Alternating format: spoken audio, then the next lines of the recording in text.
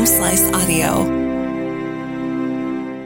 From the Home Slice News Center, this is the Daily Slice for Thursday, April 14th, 2022. I'm D. Ray Knight, and this is what's going on. Here is the latest on the war in Ukraine. Ukrainian President Volodymyr Zelensky says he's sincerely thankful to the U.S. for the new round of $800 million in military assistance. In his daily late-night address to the nation, Zelensky also said he was thankful for Wednesday's visit by the presidents of Poland, Estonia, Lithuania, and Latvia.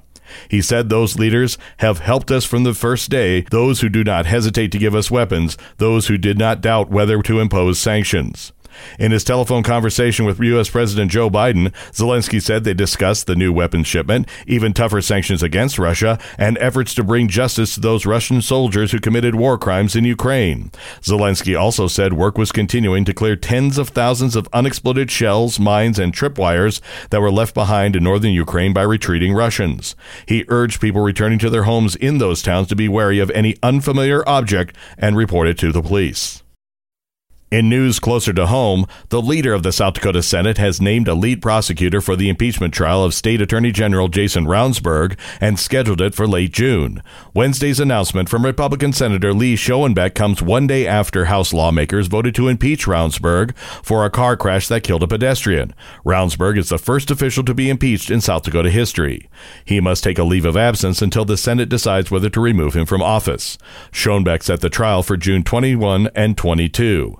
He has named Pennington County Prosecutor Mark Vargo to argue in favor of the articles of impeachment.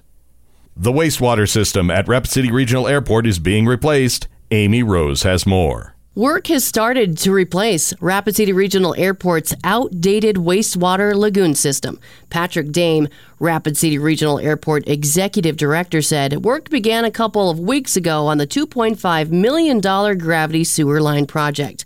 The new line will carry wastewater from the airport to the city's water reclamation facility, rather than to the half-century-old lagoon system still being used by the airport.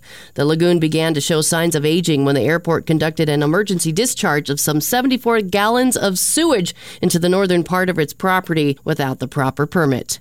A New York man facing 3 counts of first-degree murder was in court for a status hearing Tuesday. 37-year-old Arnson Absolu was arrested in New York in September 2020 for the deaths of Charles Redwillow, Ashley Nagy, and Dakota Zeiser. Absolu appeared virtually from the Pennington County Jail because he was involved in a serious fight at the jail, and it was a security risk to transport him to court. The state of South Dakota now has 45 days to decide whether or not to seek the death penalty in Absolu's case. In national and international news, more news out of the Odessa region in Ukraine. Governor Maxim Marchenko says forces have struck the Russian guided missile cruiser Moskva with 2 missiles and caused serious damage. Moskva is the flagship of Russia's Black Sea Fleet. The Russian Defense Ministry confirmed the ship was damaged Wednesday, but not that it was hit by Ukraine. The ministry says ammunition on board detonated as a result of a fire whose causes were being established, and that the Moskva's entire crew was evacuated. The cruiser typically has about 500 people on board. Odessa is Ukraine's biggest port. There were protests last night in Grand Rapids, Michigan, over a police shooting of a black man lying face down on the ground. Chrissy Davies has more. Video shows a Michigan police officer struggling with a black man over a taser before fatally shooting him in the head while the man was face down on the ground. Grand Rapids police released video from different sources Wednesday, 9 days after Patrick Loyola was killed during a traffic stop. Video shows Loyola trying to run and struggle over the officer's taser. Police Chief Eric Winstrom says the shooting is a tragedy. Prominent civil rights attorney Ben Crump, speaking on behalf of Loyola's family on Wednesday, called for the officer in the shooting to be fired and prosecuted. State police are investigating. Crump and Loyola's family are planning to hold a news conference Thursday afternoon. Elon Musk is offering to buy Twitter just days after the Tesla CEO said he would no longer be joining the social media company's board of directors. Twitter Incorporated said in a regulatory filing on Thursday that Musk, who currently owns slightly more than 9% of its stock and is the company's biggest shareholder, provided a letter to the company on Wednesday that contained a proposal to buy the remaining shares of Twitter that he doesn't already own. Musk offered $54.20 per share. Your weather forecast from the Home Slice Weather Center.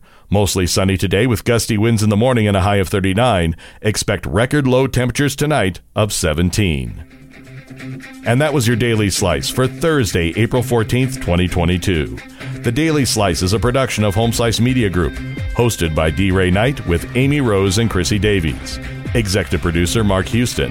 Engineered by Chris Jacquez. I'm D. Ray Knight. Have a great day.